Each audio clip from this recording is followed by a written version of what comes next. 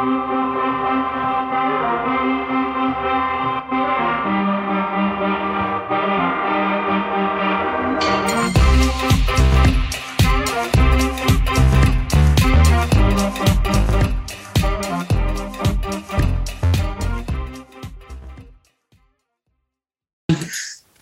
into the 3304 Sports Podcast. I'm Kolbjorn Bergstrom, joined alongside by Kyle Marchak. And during this episode, we're going to start off with a little bit of soccer. Ladies and gentlemen, the sport I just love. A lot of transfer news has been going on. But then on top of that, we're going to go into a little bit of basketball, a little bit of NBA, talk a little bit of Virginia Tech, go into our ACC power rankings. So without further ado, Kyle, obviously you weren't able to be back on for the past episode, just time complex and stuff. How have you been holding up? Yeah, I've been doing good. It's just been a busy week. You know how it is, just getting back. And fortunately, I was able to hop on the tip-off show for 103.5 or 105.3. I don't know. I might have dyslexia. 105.3 The Bear. That was a blast previewing the VT game against Miami and then ultimately going to that game. And we'll talk about what happened in that game later. But let's just say me and my buddy Luke were not happy guys towards the end of that matchup. Well, for sure. And we'll definitely get into that. But as you're saying, without further ado, we're going to go ahead and get in here. There is a lot of soccer news. Obviously, for a while, I have been the soccer guy here on the 3304 Sports Pod. So I'm going to kind of guide all you listeners through this to give you a little bit of a sense here. And we're going to go ahead and start off because there's been a lot of news in the Premier League, the league that I follow the most. So I'll give you guys a little bit of quick analysis. I don't want to take too long on these. There's no any crazy move like Ronaldo to United in the summer or anything along those lines in the Prem. It's just all kind of these moves that are kind of to help build for depth. Some of them are solid moves, but then others can be for the future. Specifically when you're speaking of depth, Callum Chambers going to Aston Villa. Definitely not great for Arsenal to lose multiple center back pieces this offseason. They lost Pablo Mari to Udinese, I believe, and now it is Callum Chambers to Aston Villa. So they're a little bit low on center back depth. Going to have to start using some of their youth talent.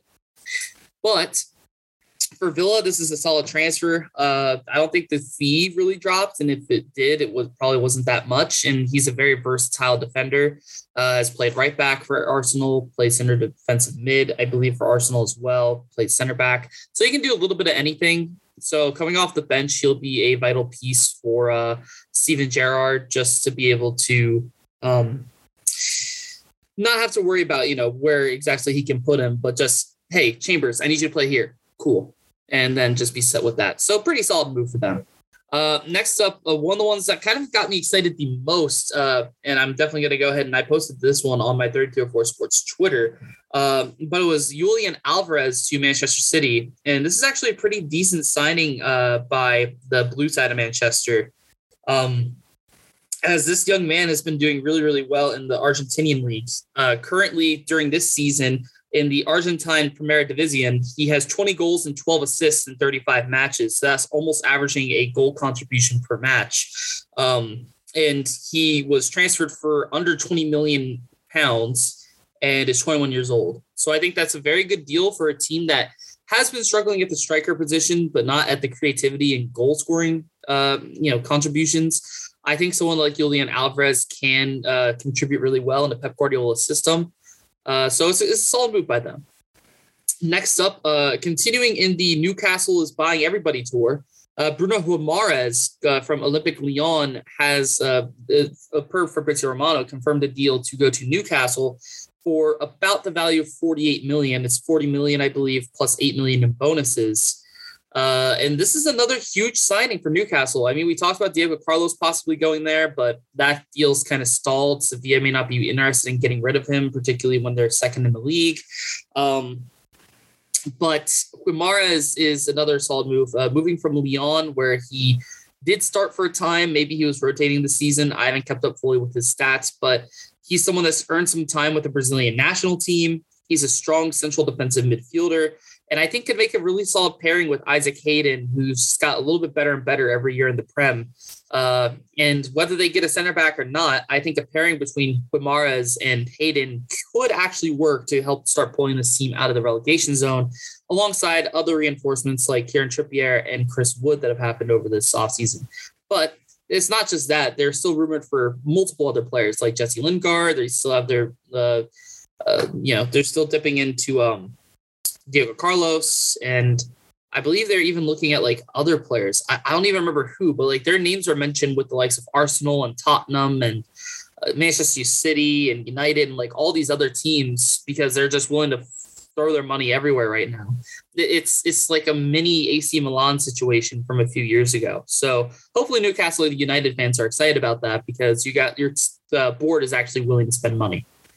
And then the final move that we can really talk about in the Prem, which isn't confirmed yet, but is Luis Diaz. Originally, it was rumored he was going to go to Tottenham, but Liverpool have went in from behind and taken that deal from Tottenham, just like another team did. And we'll talk about that player shortly. For a deal that's rumored currently to be 40 million plus 25 in bonuses. Luis Diaz has been incredible for Porto this season in the Portuguese league, and I think he'd be an excellent piece to eventually replace like a Mane or a Salah on this team. At the very least, he's going to come off the bench and have a lot of work now, if that is the case. And it is definitely something that Liverpool needs, because their center forward position hasn't been too reliable. But granted, he isn't a center forward. I think that if you can get him in and keep like that hard press up, or maybe even try him at center forward, I think you can see some success there. So a lot of really big Prem moves, and we'll hit up the Prem again. But before we hit up the Prem, we're going to go ahead and talk a little bit of European football moves. And there are 3 moves I'm going to talk about. We're going to start in Spain and then move to the biggest move of this winter window in Italy. So to start off, a Manchester United player, Martial, has finally left the club, but he's currently out on a loan to Sevilla. There's stuff coming out this winter that it looks like the club was trying to frame Martial in a negative light, which is not acceptable whatsoever.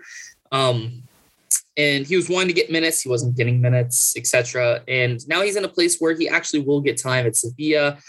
He talked with the manager, and he's happy with the vision for the club. And he wants to spend the next 5 months doing well there. And I'll wish him nothing but the best. I mean, he was a really good young player. And, just back a couple seasons ago, he was one of the better strikers in the Prem. So it's pretty cool to see him shine again.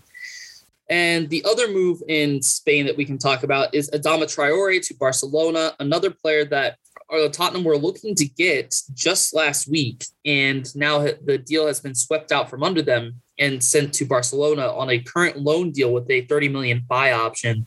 I will say for Barcelona, this deal does not make any sense. For Tottenham, it did make sense because he's someone that could have played the right wing back position.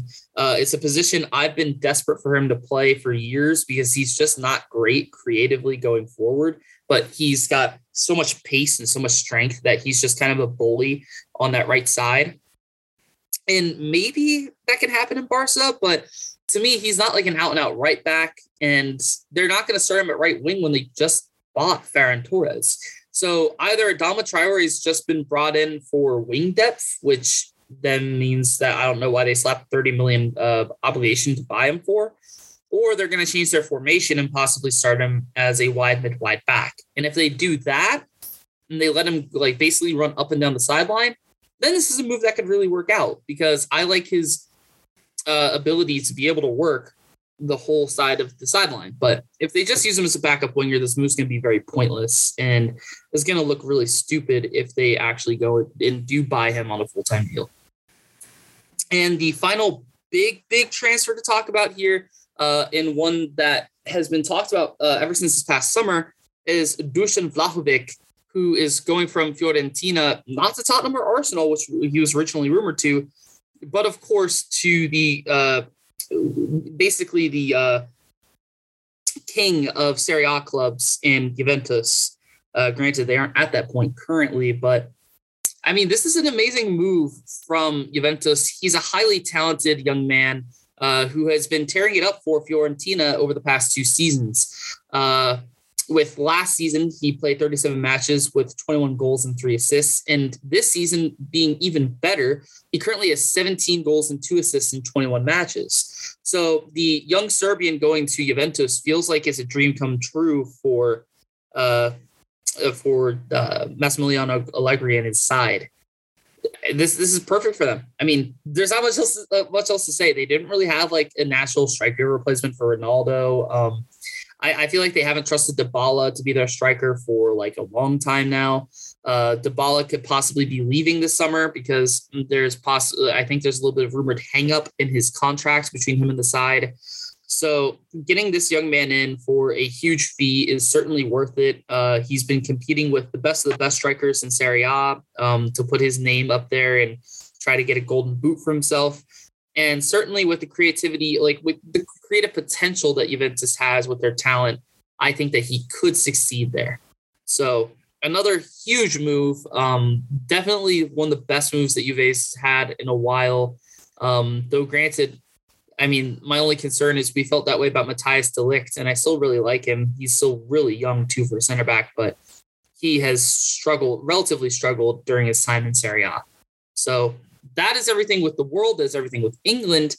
But we have 2 more transfers to talk about here, a little bit American-based and Premier League-based. The first one, Greg Berhalter talked about it a little bit last night. I don't think we're going to have too much to add here, Kyle, but Matt Turner, it sounds like he is confirmed to be going to Arsenal with the added clause, or not clause, but idea that Bernd Leno is going to leave on a free next summer to go to any club that he wants, whether it's on a free or whether it's overall, it doesn't matter, but that's the idea. Yeah. I mean, obviously I'm not as good with European football. We all know what the expertise lies here in this podcast, but you know me with U.S. soccer, and when another kid with serious talent goes over to the Prem of all leagues in Europe, but just going over to Europe in general, it's a good sign to tell for the U.S. men's team going forward. And that's going to be the general trend. We'll be talking about one more young goalkeeper right after this, but Matt Turner is going to be a part of a growing and a rapidly growing group that is over in Europe that have had a serious presence in the Premier League for a handful of years now. Yeah, it does seem like this is like the second generation. We'll talk about the young man next, but this does seem like the second generation of American goalkeepers going to the Prem, with the last generation being, of course, like the Brad Guzans of the world, Brad Friedel, Tim Howard.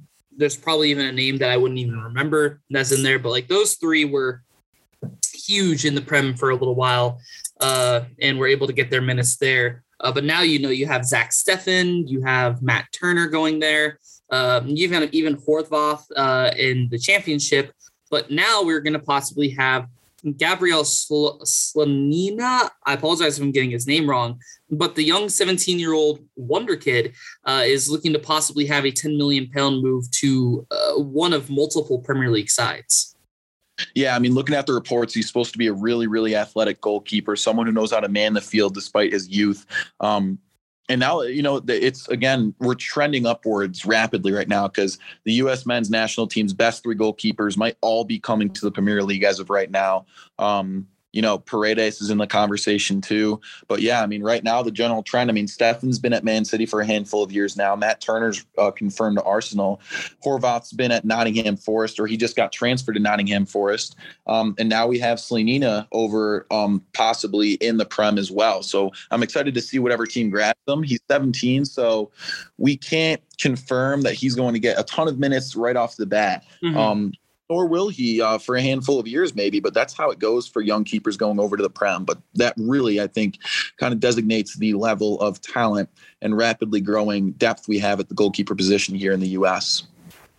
Yeah, definitely not only the goalkeeper position as well, but what a winter window this has been for American talent as a whole. Obviously, as you mentioned, Paredes going to Wolfsburg. And then on top of that, you also have Ricardo Pepi, who went to Augsburg. There's just been a lot of U.S. Talent moving during this winter. And, I mean, obviously, as an American and as someone who loves football, it is definitely a really good thing to see, as not only is the World Cup in Qatar coming up next winter, or this winter, but the 2026 one that's going to be in the Northern America side of with Mexico, Canada, and US, because I've always dreamed personally that our US team can at least compete, possibly having their best outing in the World Cup ever on home soil. Yeah, I'm really excited for that. They got another win against El Salvador last night. To be honest, I'm not sure how many more games we have left in the qualifiers, but I know it's either none or very few because it was in the final round there. So that might be it. You can confirm, Kolbjorn, you know it better than me, but I'm really excited because, the way they went out a handful of years ago where they had that huge chance where they just needed one more win and they dropped a 2-1 game to Trinidad and Tobago was just unacceptable. And, clearly from then on, U.S. has been an embarrassment on the world stage. And so this is a great way to come back, end up second in the table. I would have been really happy with sticking in first, but Canada's really been moving as of late. But still very happy. You can't really compete with guys like Alphonso Davies sometimes, but still the world talent, I think, is really on display, and U.S. is trending upward rapidly right now. Yeah, I do believe we are nearing the end of World Cup qualifiers right now. We are currently placed in second ahead of Mexico and 1 point behind Canada, who has not lost a single game, which is actually very surprising to me. Good for them. But that top four currently looking in the CONCACAF, actually, I believe it's CONCACAF. I don't want to be wrong on that. But with it being Panama, Mexico, U.S., and Canada, and I believe, if I remember right, the top three make it in, and the fourth has to go into a qualifying. I believe. I don't fully remember on that. I'm going to confirm you on that. I think it is. Yeah, I think Panama would have to go into a qualifying match. I don't know if it's with Costa Rica or if it's a different qualifying stage, but No. I think it's with like one of the teams from like the Asian Pacific or something. Right. Okay. Yeah. So no, that's all good. And obviously it'll be very nice if we can actually qualify through and through for the World Cup this time around. One more point for us on Slonina. I actually pulled up this article here from 90 Minutes. And apparently not only was it a friend, but he's also had interest shown from him from other clubs around the world. I remember talking with you pre-show that apparently there was an article that Juventus was looking at him just before Christmas. But apparently also Bundesliga sides have considered making a bid. And on top of all that, Atletico Madrid. And if you don't know anything about Atletico Madrid, Kyle, know this. This club knows how to make world star goalkeepers. Well, now I do. And, again, it's all just a general relativity with it. And when you get a handful of goalkeepers, all, big names in the U.S. scale, getting interest and getting plenty of minutes over in Europe, it's huge. Again, trending upwards. I mean, not to mention we have plenty of other young players over there. Pulisic is with one of the best clubs in Europe. Gio Reyna is over there. Not to mention Wes McKennie's with one of the best clubs in Europe, I guess technically, although they haven't been playing as well as they should have. So, they're all with big name clubs right now. Gio Reyna's playing alongside one of the biggest stars in the world, Erling Haaland. Yep. So, it's just, we're really getting so many American names on the biggest stage, and it's really incredibly motivating to see that the U.S. is trending rapidly upwards right now. Absolutely. A big thing for the U.S. I believe I'm right on this too. I just want to talk about some of the Atletico Madrid keepers real quick before we move into basketball. The names that you might recognize here, Kyle, includes Belgian starting keeper Thibaut Courtois, Slovenian starting goalkeeper Jan Oblak. I believe it's. Oh yeah. I don't want to be wrong on that. David De Gea was also there, and he's currently starting for Manchester United. Was starting for Spain. I know he got replaced, but those are like the three big names that I know. I think there may have been another, but it's slipping my head. Well, Jan Oblak and David De Gea, even for an average American fan such as I know those two names very well. Like I said, I was a former goalkeeper in high school. Not that really mattered much. I wasn't very good or anything, but I had guys who I appreciated the way they played. And De Gea and Oblak were probably the two best, except for, I can't think of his name. You know who I'm talking about. Who's that next best goalkeeper? I just talked about Courtois. Man, I can't think of it. Yes, Neuer. Yeah, Manuel Neuer. Yeah. And so other than him, those are two huge names. So I think that's pretty self-explanatory. Absolutely. Like that is looking for a guy like Slonina, then obviously we're on a really positive trajectory with our young talent right now. Yeah, particularly him. Looks like there's a lot of potential with him, which you would love to see. But with that all in mind, that is everything we currently have transfer news wise. Whenever we bring you the podcast next week, the transfer window would have passed. It will pass January 31st for, I believe, most, if not all leagues. And there's certainly going to be some big transfers by then. So you will be able to get a little bit of more soccer news before we just have more general news and talk about Prem and whatnot. But with all that out of the way, let's go ahead here and go into the professional side of basketball, the NBA. And just this past week, the biggest news we have here for the NBA is that the NBA All-Star starters were announced. And I do want to talk about this just because I think it's very interesting, these lineups.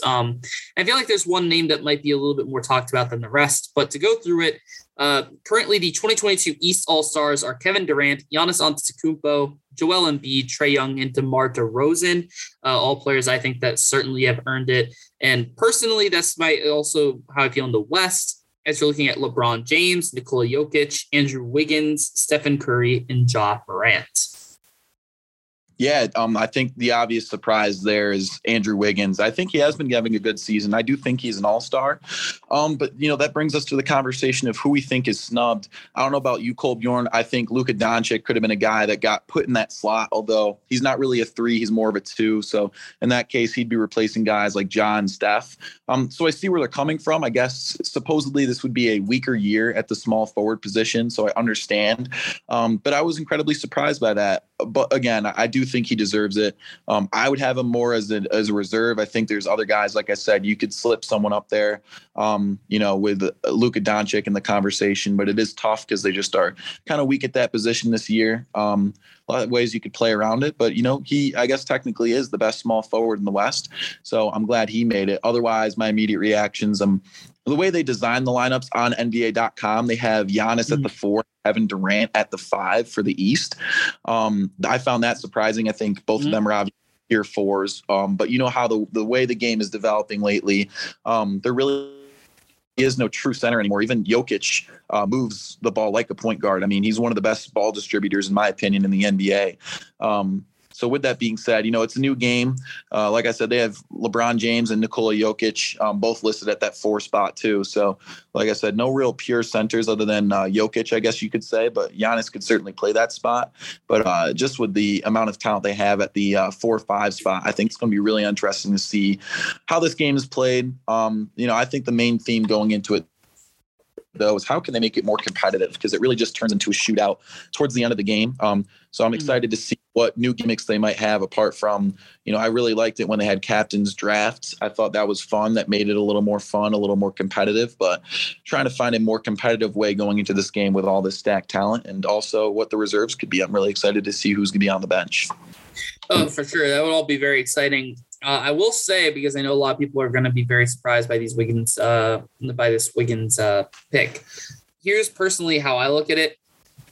The surprising thing is if you actually look overall at his time in the NBA, he has received the most minutes or the least minutes per game this season with the Warriors, but he has been the number 2 for Stephen Curry for most of his time at Golden State, and he's just kind of been getting a little bit better and better. He's been at Golden State for a few years now, or a few seasons really. And this year he's averaging 18.1 points. He is averaging 48.3% field goal percentage, which is really good. I don't know where that ranks, but I know this is going to rank high, 41.2% from 3, his by far best on his career. And then he has 4.2 rebounds, 2.1 assists, almost a steal, and a little over half a block. It's not the most incredible stats, but for the number 2 team in the West, the number 2 guy for Steph Curry throughout at least most of the season, that might change with Clay coming back. I think he's been a solid piece for the Warriors for a while. And I mean, it might even be a hot take amongst the NBA community, but I personally think that he probably should have been an all-star bench player.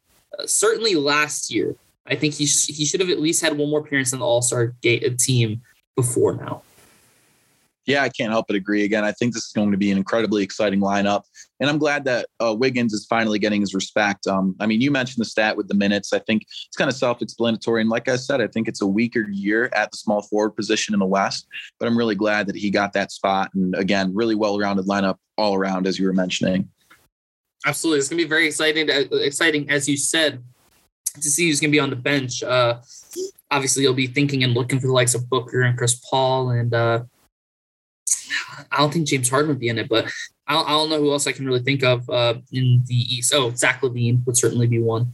But it's going to be very exciting to see who all gets there for the All-Star game. I believe that happens right after trade deadline. But yeah, that'll be nice. There's other guys too. I expect Rudy Gobert to get picked. So yeah, you're right. And maybe Paul George might be in the picture as well. So there's a couple of guys who you are going to be in the picture that will really add to it from the bench. Again, really deep year overall, just not necessarily at the small forward position. Oh no, absolutely. But with that, there hasn't really been any like trades or anything or any like crazy NBA news from what I've been able to see. So really from there, we get to move on to a little bit of NCAA, and we're going to go ahead and get this out of the way. But I think it's also been insane to talk about. I think there's a little bit of takes that we can have with this and a little bit of just overall excitement to talk about these past 2 Kansas basketball games. And podcast listeners, if you don't know already, if this is your first time hearing me talk about Kansas basketball, I grew up on Kansas and Kansas State basketball. So I am a huge Jayhawks fan guy in a sense. And if you guys have not kept up with the past 2 games for the Jayhawks, they have been insane. One of them for not as good of a reason, but another one just for a good reason. And those games, if you have seen those, Kyle, I don't know if you've watched them, but it was Kansas against Kansas State, the Sunflower Showdown in the Little Apple of, I think I think they call it Little Apple Manhattan. And then you also have the rematch of Kansas versus Texas Tech, which went to double overtime. 2 incredible games. Yeah, it looks like it was 2 barn burners. I've seen highlights, and to be honest, I didn't get to watch too much of them. Mm-hmm. But, the scores kind of indicated themselves. And you know what? The freaking score boxes, too. How about Agbaji? That dude is a freak. 37 points in that double OT game against the Texas Tech Raiders. He's a freak. He's one of the most athletic guards I've seen, and that boosts his stock a ton. So that dude is an absolute stud. Yep. And then Sunflower Showdown. Again, Kansas State is kind of on that bubble picture. They might actually kind of slip out of the picture by now. Not that a loss to Kansas is really a bad loss at all. Again, 29 from Agbaji. That kid is, so persistent. And Jalen Wilson was big too. So they have a ton of talent on that roster, really deep too. And then even before that, they had a tight matchup against Oklahoma that went down to the wire too. They only won it by 3. And again, Agbaji didn't even get to really contribute that much, but Jalen Wilson again. So a deep roster. Kansas is such a fun team to watch, and one of my favorite picks going into the NCAA tournament. And you have to be happy as a Kansas fan. 17-2 in the season, 3 close games again in one of the most, if not the most competitive conferences maybe ever in NCAA basketball history. That's 3 teams that are, towards the middle of the conference other than Texas Tech, and all 3 of the games. I mean, Kansas State's nearly dead last, if not they are dead last in the Big 12. And that game goes down to the wire. That tells you how freaking good the Big 12 is. Could be one of the first conferences to have maybe only 1 or 2 teams not make the NCAA tournament. They are just freakishly good all the way around. Oh, no, I love the Big 12, and all these teams are really good. It is certainly the conference to watch if you haven't been already. Just a quick thing for both games, and I'll give you one big point. First of all, you're absolutely right. Getting Jalen Wilson more and more involved is great. He didn't start off this season hot. I know he had some issues that he had to deal with off the court, but now he's been getting more and more back on, more minutes, and he was looking good, particularly against Kansas State, 5-9. 16 points, 10 rebounds, just a really good night from him. And also an incredible night from McCormick, someone who has also had his struggles this year, Bill Self even going as far to benching him for Mitch Lightfoot. And he was able to pick up 15 rebounds and 11 points against State, which is pretty good. But honestly, not even a bad loss for Kansas State. Though granted, Kansas State was in the lead by 16 going to halftime. They're up 50-34. So they really did blow that lead. But I mean, it just shows that not only can Kansas State compete with the best, because they showed it with the 2 games prior when they beat ranked teams. I believe it was Texas Tech and Texas. But on top of that, Nigel Pack putting up 35 points on 12 of 18, having an incredible night for Kansas State. He was almost like, was it McGusty for Miami, who came up against Virginia Tech last night? He just looked like a walking bucket. Anytime the ball was shot by Pack in the first half, he was scoring. The second half, a little bit less. He cooled down, but that first half, he was insane. And it is really good to see it for Kansas State because I think they can knock off some more teams, have a respectable enough Big 12 record to give the committee a little bit of thought to look at them. And obviously the SEC, Big 12 SEC challenge is going to be huge. Big 12 teams who are at the bottom got to be winning if they want to make that tournament, at least in my opinion. But, great night from Kansas State. They just weren't able to pull it off. KU coming with an incredible comeback. My dad even texted me during the game because in a sense, I go for the KU side. He goes for the K-State side. And he was texting me like, oh yeah, Kansas has like no veteran leadership or anything. And it's just kind of, it is what it is. And then I watched the whole comeback and I'm like, sorry. What about not having veteran leadership to come back? I don't think I quite heard that. So he and I kind of jokingly, he and I kind of having a little bit of joking banter, but nah, he definitely face palmed from that, as probably most people in Manhattan did. But meanwhile, my dad and I are texting about how Syracuse lost to Pitt. So we're in two different ends of the spectrum. No, exactly. And then, hey, you're going to have Syracuse versus Virginia Tech at some point too. So that'll be something. Yeah, that'll be a good one. Oh, yeah. But then actually even moving from there as well, as you said, Ochai with the big game. And how about Ochai against Texas Tech? 37 points. He was horrible from free throw, which just made me really scared because he missed one of every single of his like 2 chance free throws, and it just hurt after time. But putting up 37 points in a game where you're up against one of the better teams in the Big 12, surprisingly enough, at least in my opinion, I don't think, at least I didn't expect for Texas Tech to still be this dominant in the first year of a new coach. But again, just to make sure that the other team has a spotlight, what about Bryson Williams from Texas Tech? 14 and 19, another walking bucket, 4 for 4 from 3, 33 points. Had an incredible night for Texas Tech in a night where Terrence Shannon and McCullar were not getting anything. Shannon only having 5 and McCullar, I think, only having 2. So when both the other like stars for Texas Tech weren't able to shine, here comes Bryson Williams to save the day. Almost. Yeah, Bryson, he's boosting his draft stock up a ton. I'm just looking at his numbers right now. Super efficient. 6'8", 240, so he's big at that 3-4 spot. Dude, 48.1% from 3. Not that he shoots a ton of threes, but that's ridiculous. And then 54% from the field. This kid is unbelievable. Oh, no, he's an incredible talent there for Texas Tech, and he'll certainly be a big piece in any wins that they get this season, particularly when it comes to tourney time. But then for Kansas as well, Bill Self talks about it. The young KJ Adams, 5-star forward coming off the bench, really getting, I don't know if this was his most minutes against Texas Tech, but he certainly had a lot of value in those minutes. He was fighting for every single rebound. He was going and putting up some baskets for the side, was 2 for 2 from his field goals, 2 for 3 from his free throws, got 4 rebounds on his time in, and he was just a unit. Was working his butt off to make sure that Texas Tech wouldn't really get anything decisive. And it was an incredible game from him. Personally, would have loved to see a little bit more Remy Martin. I was surprised when Bill Self basically benched him for the rest of the game after like a little bit of time in the fourth quarter. But hey, I mean, a win's a win. Obviously, you'll be seeing more of Remy Martin, like more and more as his knee starts to get better. And in a night where Wilson and Brown kind of struggled, Ochai Agbaji just kind of put the team on his back and said, we aren't going to lose an Allen. We aren't going to get swept by Texas Tech and be the third sweep of Bill Self's career in the Big 12. And only having 2 sweeps in his long coaching career is very, incredible. And they've both very surprisingly been recently. But the one point I want to bring up here, because we talked about this a couple of weeks ago, and I'm going to make this point, and I'm going to be definitive about it now. I think these past 2 games, and particularly with how he's been playing the season, Ochai Agbaji is my front runner for the Naismith Award. Yeah, I mean, it's self-explanatory. It kind of acts as that Heisman Award. Initially, there was other guys. I mean, Chet Holmgren's been performing well. They have that other big guy over at Gonzaga, but considering the conference he plays in and the numbers he's putting up against ranked teams too. I mean, 37 against Texas Tech. Yeah, mind you, he had extra minutes because of double OT, but that dude does not leave the floor. He's a workhorse off the ball. He's incredibly efficient, and he's one of the best finishers in college basketball that I've ever seen. Not to mention the kid can shoot.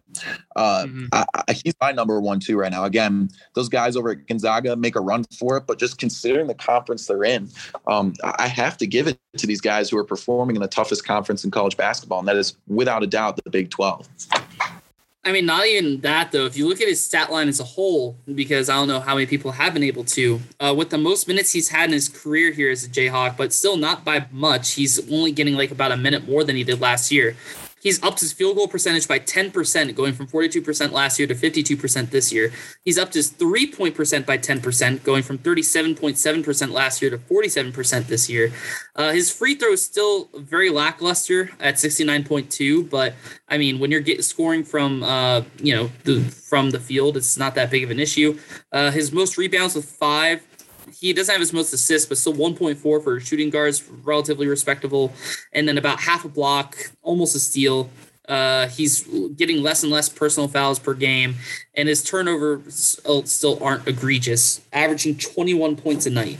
Like, those are incredible stats. Like, you don't see many players with those types of stats, obviously why they're up in the Naismith conversation. But I just don't think that, to me personally, I agree that the competition is certainly a huge factor in this. The fact that you're coming up against Big 12 teams and possibly the best of the Big 12 I've seen in my lifetime, and still being able to put this up. But then the fact of he's able to do it under pressure too, with the particular 2 games, the last 2 against Kansas State and Texas Tech, really being Naismith award-winning games, specifically the Texas Tech one, due to the fact that he hit that clutch 3 to send it into double overtime and put up the 37 points. Like, it not only was it the 37, but it was the clutch 3 and the fact that he almost shot 60% from the 3. Like, he's just been absolutely incredible this year. And wow, there's not much else to say about it. He's just an incredible player. Yeah, I think it's self-explanatory. The kid's a stud, and the writing's on the wall with him. He's a big talent in a big conference for a big team. I think he's going to be a real threat for that number 1 pick. Absolutely. He's certainly going to be up and around that range. So, yeah, a lot of exciting stuff for Kansas basketball. If you guys want to watch very exciting basketball, I'll definitely say not only Kansas, but I would also say just, Big 12 in general. Very, very exciting. And specifically, I will also note tomorrow, at 6 p.m. Well, I say tomorrow. We're recording this on Friday, but Saturday at 6 p.m. is going to be the Big 12 SEC Challenge matchup of Kansas versus Kentucky. So another top 15 teams matching up, and that's going to be another insane matchup. It's going to be a lot of fun to watch, particularly with the 2 players that have been shining this year, from Ochai at Kansas to Oscar Tshiebwe with Kentucky, who transferred him from West Virginia. Yeah, it's going to be awesome. I'm really looking forward to that one. Whenever you get these challenges, it's always neat to see the different styles of play. I mean, when you get the ACC challenge versus, like this year we had Maryland, facing off against VT for the Big Ten ACC challenge. I forgot who Syracuse played, but it's always a kind of a mix of styles, even though you wouldn't think it varies that much. But I think this is probably one of the best challenge matchups, I guess you could say. I love when they do these conference crossovers, when you see it with other teams like Syracuse in the ACC. The styles change, especially with Syracuse, a team that runs a 2-3. Just don't see it often, whereas other ACC schools do. But I'm not sure if there's going to be much of a different style, as there is really just competition level. So I'm really excited for it. High competition level. It's definitely going to be the game of the weekend. And that's with me not knowing the other games. I would put money on that. But without further ado, how about something we've talked about this over the past couple times, talking about college basketball. When we've talked about it, and we've talked about the Big East being so good. So I actually want to take a little bit of a mini tour here of the Big East for people who may not be acquainted with it this year, and talk about the teams, like maybe just like a few teams that are really giving us confidence out of this conference. To give you guys a quick tour here at the start from just top to bottom, the Providence Friars, so they're 2 games behind Villanova in conference, currently lead the conference at a 7-1 record. But then you have Villanova, then UConn, then Marquette as your top 4. Creighton at a 4-3 record in the conference as number 5. Xavier's 4-4 at 6. Then you have St. John, Seton Hall, Butler, DePaul, and finally the Georgetown Hoyas, who are currently 0-6 in the conference, 6-11 overall. But this has been an incredible conference. Outside of the Hoyas and the Butler Bulldogs, every other team's above 500 in their record. Yeah, it's been an incredibly competitive conference. I'm just looking at it right now. Big picture, they have a ton of teams, not necessarily towards the top, but in the picture. Villanova's number 14. They've been a powerhouse all year. Immediately after them, you have Providence at number 17 in the nation. And then you have Marquette, Xavier, and UConn all next to each other in the rankings. UConn's 20th, Xavier 21, Marquette 22. So that's 5 teams right there in the conference that are ranked. Not to mention Seton Hall got exactly 1 vote, but still they got a vote to be ranked. They're one quality win away from being in the rankings. So that's 6 teams in the conversations for being ranked. I think, that's already half the conference. It's just been an incredible conference. There's so much depth to it. There's even other teams that are in the picture of being, ranked. I mean, if Seton Hall is 12-7 overall and they have a vote for being ranked, then St. John's could be in the picture with a couple of quality wins. Creighton could be in the picture with a couple of quality wins. I think everyone else is kind of out of the picture, but that's 6, 7, 8 teams right there that are in not just the conversation for being ranked, but definitely to make the NCAA tournament. I'm honestly beginning to believe that the Big East might be the next strongest conference in college basketball compared to the Big 12. Again, just so much depth. Providence, Villanova, Connecticut, UConn, Xavier, Seton Hall, and St. John's, in my opinion, are all teams that are in the conversation to be ranked. And then Creighton's kind of a stretch, but just outside of that picture. So again, sound like a broken record. 7 teams, majority of the conference, all of them can make the tournament. Really deep conference and really fun to watch. And as a former Syracuse fan, this really brings me back to my roots, because that's where Syracuse is from, is the Big East, the requiem for the Big East. You got to love the rivalry they had with St. John's, Xavier, Georgetown, DePaul. All those New York schools and Northeastern schools, you have to appreciate it. Villanova is probably the best. UConn was fun too. It really never dies, and neither does the Big East. It's been a real fun conference to watch this year, and super deep as well. Yeah, I'd be very hard pressed to disagree with you about this being the second best conference in college basketball this year. I definitely would put it ahead of the Pac-12 and ACC. It's just a function of whether it would go ahead of the Big Ten and SEC for me. It is an incredible conference. There's a lot of teams I like in here with UConn, who's been pretty consistently inside top 25 this season. You got Villanova, who's been just one of those foundational teams for college basketball over the past decade.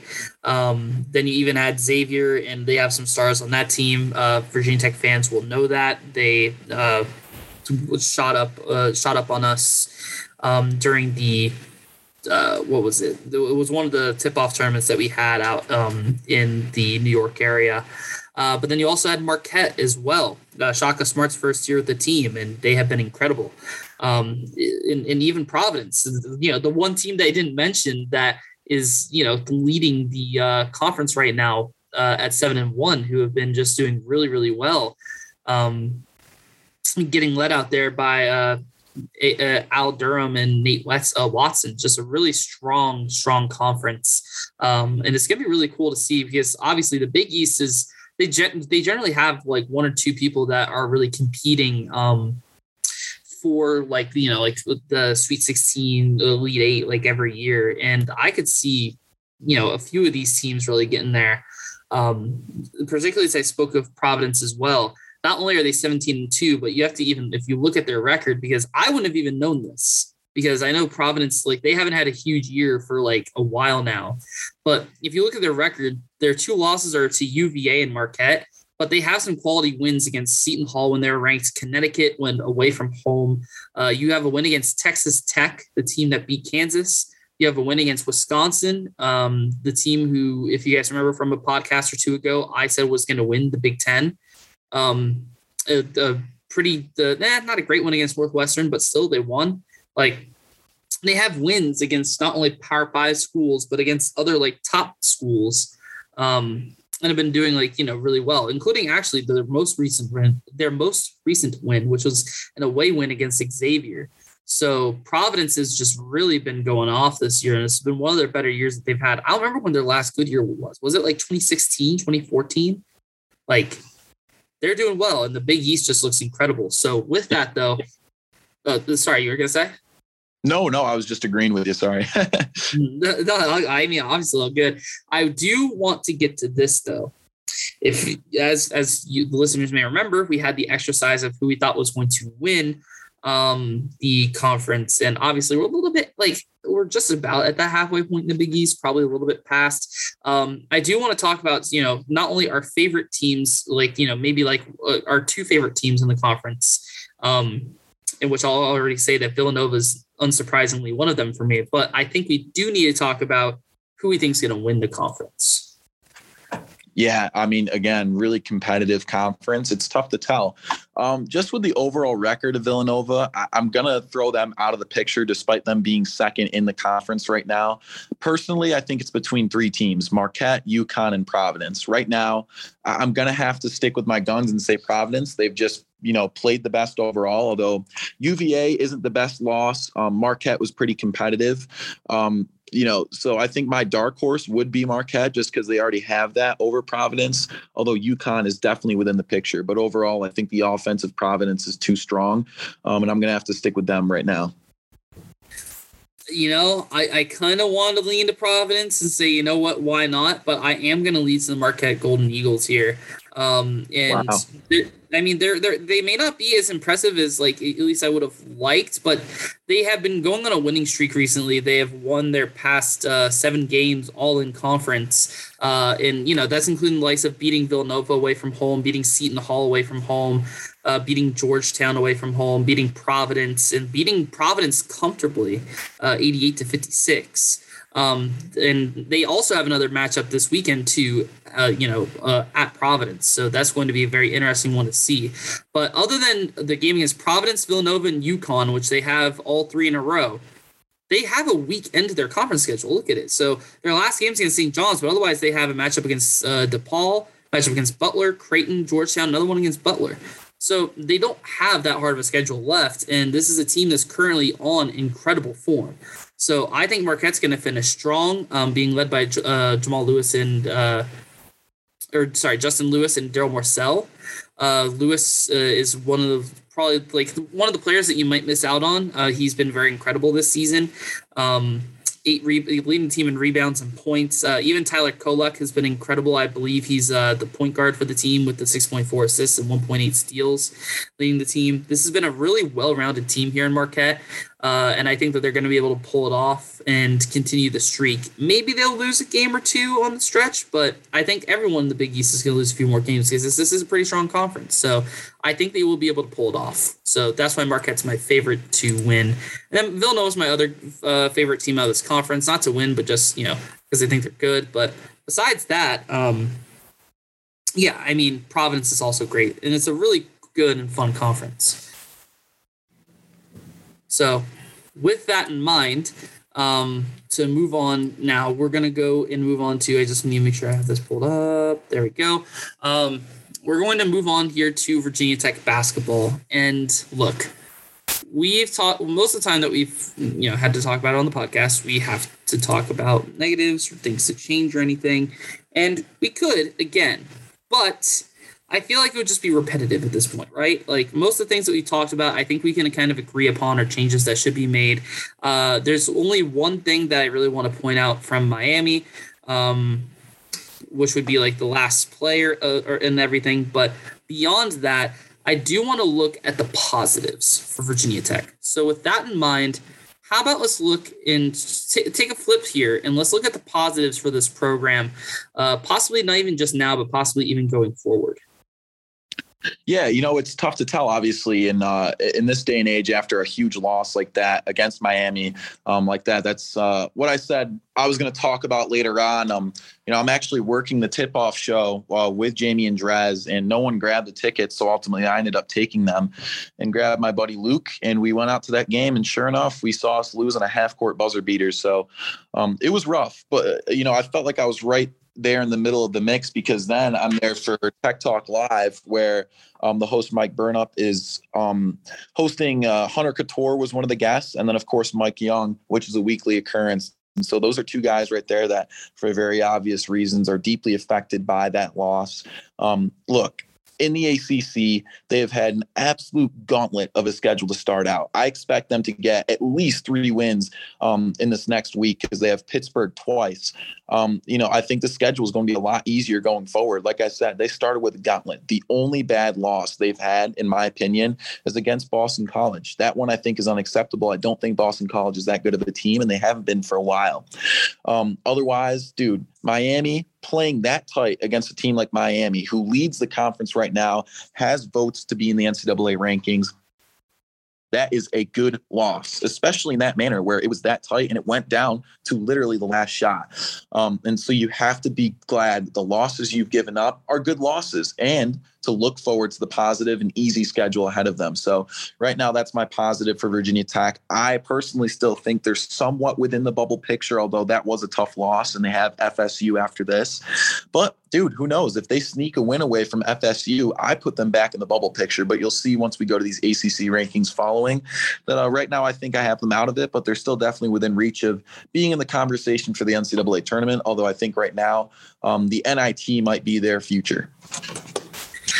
Yeah, I mean, I think the positives that I can look at is not only I think the biggest positive that we can agree on is the 2022 class that's going to be coming up, but that's not just talking about this team. I will highlight a little bit, though, some of the stuff that we've found that have been concerns, like someone that we, our guards not being confident enough to cut into the lane and drive for the basket. Rodney Rice is incredible. He's one of the best guards in the country, and I think he can certainly do that. Another combo guard. Mike Young loves his combo guards. But then another issue that we've talked about with this team is the fact that they have not been great at rebounding, though. I did realize and talked about on 334 Sports Daily Radio. If you have not given that a listen, please do. It is very well run there by Dan Steinbach and Ryan Wilkes alongside any other 334 members for that episode. I did talk about on Wednesday the fact that there's a possibility that we have almost a height advantage against this team in that we are going to be getting those rebounds comparatively to them because their one consistent forward wasn't a great rebounder as is, and the rest of their team was mostly guards. So they started really small, and comparatively that's even comparatively to Tech. And we did win the rebound battle, but Patrick Wessler, the man who I was really going to with this, is 7 foot and is rated as one of the better 7-foot players in high school basketball right now. So I believe that coming into college, he will add a huge need to what Virginia Tech's needed for the past few years. And it's a big man, hopefully to be able to have some good interior defense, but to be able to get the rebounds for this team to be able to kick it out to our really well shooting 3-point players. And with talking about that, the other bright spot that I really want to mention on this team was Hunter Couture. Hunter Couture has only had 3 games in single digits ever since the Basketball Hall of Fame shootout game, which was against was that against SBU? Yeah, that's against SBU. Well, actually, no, that's including the Basketball Hall of Fame shootout then. But, he's had 9 points, 8 points, and 1 point in those 3 games where he went under double digit. But otherwise, particularly in our 3 games that we've lost in a row, he put up 14, 13, and 13. He was one of the better players in the night for Virginia Tech against Miami. He's just, I think, really been the bright spot of this team. I believe he would still have 1 more year of eligibility if he does want to use it. And I mean, he's certainly been not only one of the best pieces, I think, for Virginia Tech for ever since he's been here, but he's certainly been one of the pieces to help keep us fighting in these past few games. And I think with how well he's been playing, if you give him the ball a little bit more than you have been, I think that he can still put up more for you and possibly take a bigger step onto this team than he's had in the past. So, I mean, he's just had a really solid season here for Virginia Tech, and he's been solid over the past stretch. That's really my other bright point for the team. Yeah, I mean, like I said, looking forward, I think we can trust that there's leadership on this team that's going to have them in the right direction.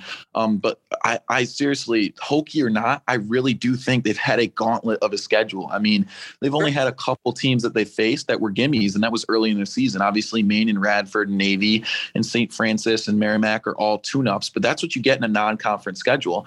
But, I mean, you have other non-conference games that were tough. Memphis, Xavier, that Maryland was not an easy game either. either. And then they finally get into the ACC, but they have a couple games in between. St. Bonaventure was not supposed to be an easy game. It ultimately ended up being an easy game, and St. Bonaventure is still an NCAA tournament team. Dayton, I think, was one of their bad losses. Otherwise, NC State and Boston College are their other two bad losses. But even then, they've had losses against, all other teams I would say are NCAA tournament bound teams, except for maybe Virginia, but that's still a competitive loss. So again, I really do think it comes down to the schedule. Miami is no way a bad loss. Neither is UNC. Neither is Virginia, as I said. Duke's definitely not a bad loss. But going forward, like I said, they have a tough schedule. They have Florida, but after that, it gets so much easier. And so that's the main thing to look forward to. But like I said, I was there for Tech Talk Live. Hunter Couture, obviously not the most talkative person, but still looking forward. And so it's still a positive look going ahead. And I'm really excited for them. The only thing I am going to say about this, because I do think that this is something that does need to be discussed, is the final play against Miami. The final play against Miami, probably the worst thing that Couture did on the night, which was the miss and forcing it up as early as he did, which, was probably in the play call. But my biggest question was for you, and I think it's the biggest question, I think, for, honestly, the coaching staff. And I think it's something that's really going to highlight our points that we've made in the past, is why was Darius Maddox not in? Darius Maddox was one of the better players on the night. He had 66% field goal percentage, 50% from the three, 13 points on the night, in only 15 minutes. He was by far one of the best players on the night. When he came in, he was full of energy, and it filled this team with energy. I don't know what his plus minus would be. I haven't really seen that or anything, but he has been very solid. And we just didn't put him in on the last play. And to me, that's dumbfounding. And I would say that about anybody. I would say that if Storm was, on the bench and rocking 13 and with the average that he was, or Sampadula, or even Ojiaka or anybody like that. So to me, when you have someone who's been one of your better players there, and you had that wasn't really a night where you needed a Murphy or Padula on the court, or at least not then, not when you have 10 seconds left on the clock. Why is Darius Maddox not in to be one of the two guys, or actually three guys really, between him, Aline, and Hunter, to be able to take that shot? Yeah, it's a tough question. I think Mike Young has made a couple questionable decisions, although I would argue he's done a great job with the squad. But I think it really is just that he's shorthanded at the point guard position. Storm Murphy is not an ACC point guard. He just struggles to distribute the ball, and he's even worse at shooting. He just lacks the size, does not have the athleticism, and is not strong for a point guard either. With that being said, I can't help but agree. Why isn't Maddox on the court more? And not to mention, should they run kind of a 3-set at the point guard where they're constantly rotating Storm Murphy, Darius Maddox, and Sean Padula, just to give those teams different looks? Maybe mix Maddox and Padula in at the 2 spot as well. Move Couture to that number 1 spot. I've seen him on the ball. He's big. He's athletic. He really is a big dude for a point guard position too. I think in the ACC, especially Mike Young with the Hokies, they have to get more comfortable with rotating different guards and forwards in and giving the team different looks. That's how the system has been ran at a lot of schools for a while now. Wake Forest is really good at that. Syracuse was really good at that. So rotating different guys to the point guard position, I think, is really necessary for a lot of these teams who don't have that one guy. And let me tell you, there's a lot of ACC teams who do not have that one guy. Virginia Tech is definitely one of them. And though I did praise Couture even as well, I do want you to even keep this in mind as well. Couture had 36 minutes. Aline had 29 minutes. Maddox had 15 minutes. They all scored the same amount of points, and Maddox had 3 less shots to do it. So, to me, it's just kind of... To me, personally, I think that's an inexcusable decision. I think you have to have Maddox on the court there, particularly when Murphy's 1 for 4 on the night. Padula had a bad night. They both turned over the ball horribly in the first half, both combined for 7 turnovers in the minutes that they had, 14 and 26. 14 for Padula, 26 for Murphy. It's just, I think Maddox needed way more minutes. I think if Maddox got way more minutes against Miami, I think we would have won. That's my 2 cents on that. Yeah, again, I can't help but agree. I think he needs to start really rotating. I mean, Padula's already getting a lot of burn, and Maddox has been getting a lot of burn. But like I said, considering he wasn't on towards the end of that game as much as we want him to be, it makes me scratch my head just as much, Kolbjorn. Yeah, and I mean, obviously, very unfortunate loss with that half-court shot. Like, my mouth was definitely agape for a little bit. But with that in mind, there is nothing else that we're looking for here other than the ACC power ranking.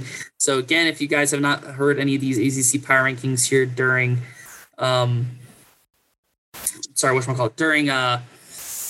the past few episodes, we're going to talk about teams that in our divisions here is going to be teams that we don't think are going to make the tournament, teams that we think are kind of on the bubble, struggling teams. They might be able to make it, and then the top 5 teams and the top 5 ACC teams are probably going to make the tournament.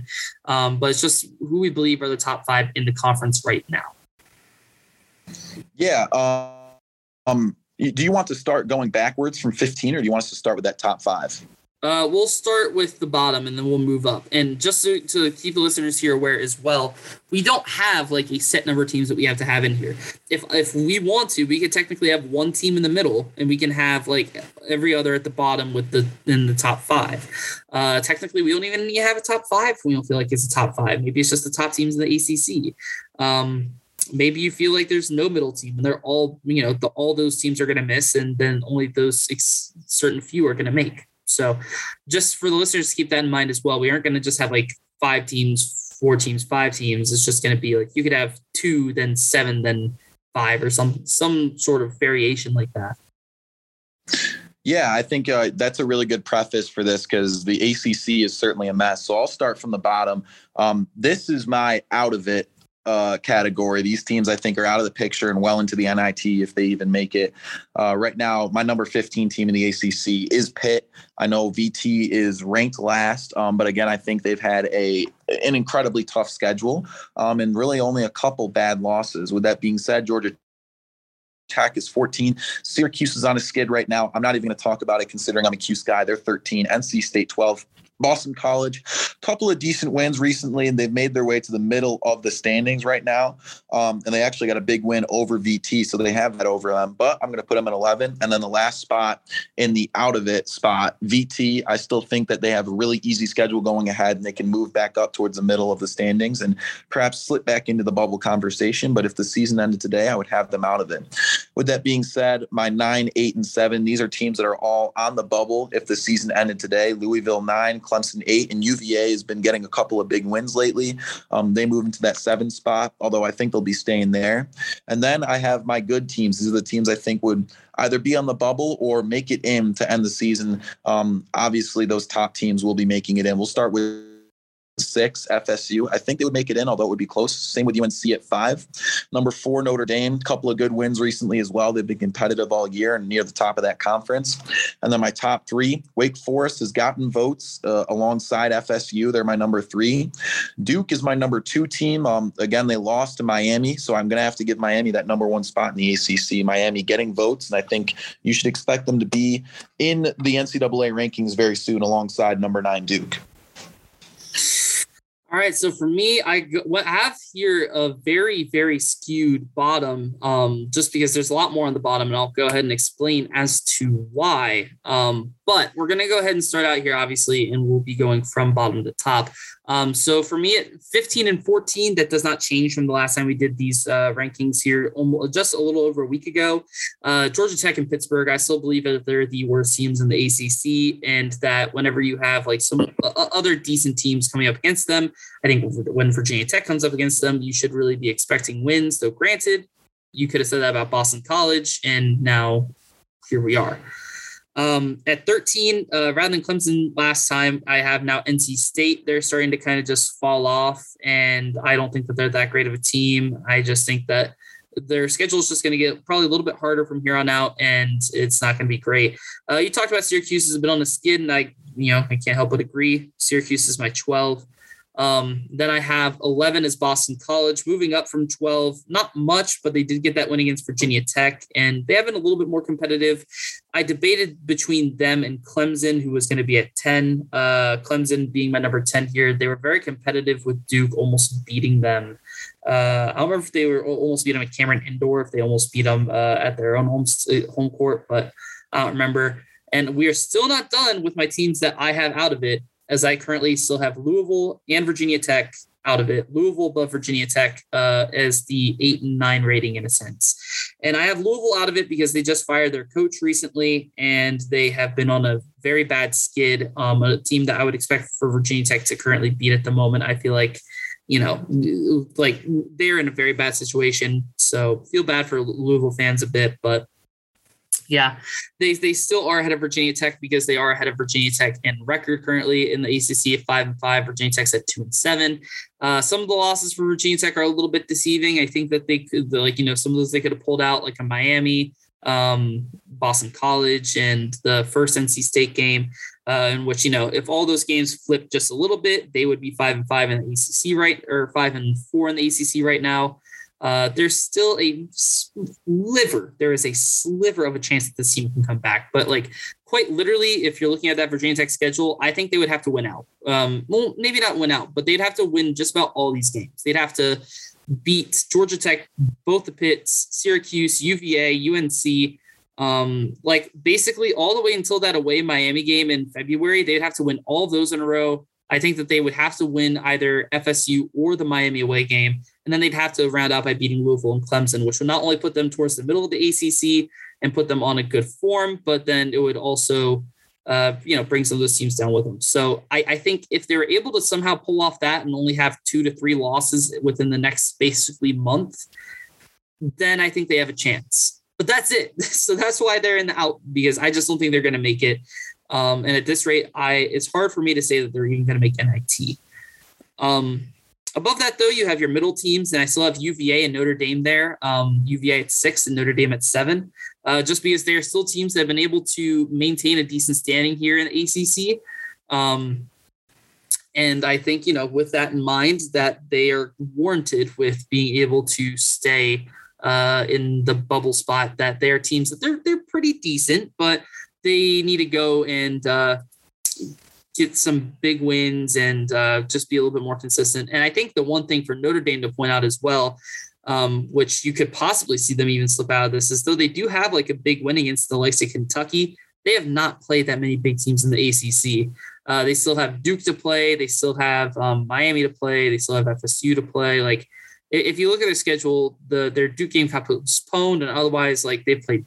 Their wins are against Pitt, UNC, which is a good win, Georgia Tech, Clemson, Louisville when they were skidding, and NC State. So this team's got some competition here to go. And I think that they're probably going to drop some games in there, which is why I still rank them under the Cavaliers. And when you go into the top 5 right now, my number 5 in this, I just want to make sure I'm all good here. Yep. My number 5 is going to be UNC. It's a decent enough team, but it's still not a team that I have full confidence in. It's a team that I can almost put in this bubble category. But as I do want to kind of still maintain the top 5 right now, I don't think there's a huge disparity between these teams at the top. I do want to put UNC there. They are my lowest, though, of these teams, almost hitting that bubble territory. At the number 4 spot, I'm currently going to go ahead and put Wake Forest. I can't put Wake Forest, in my opinion, over FSU, Duke, or Miami, but this has been a very competitive team, a very solid team, and a team that, honestly, I think definitely deserves the NCAA tournament at this rate. So it'd be nice.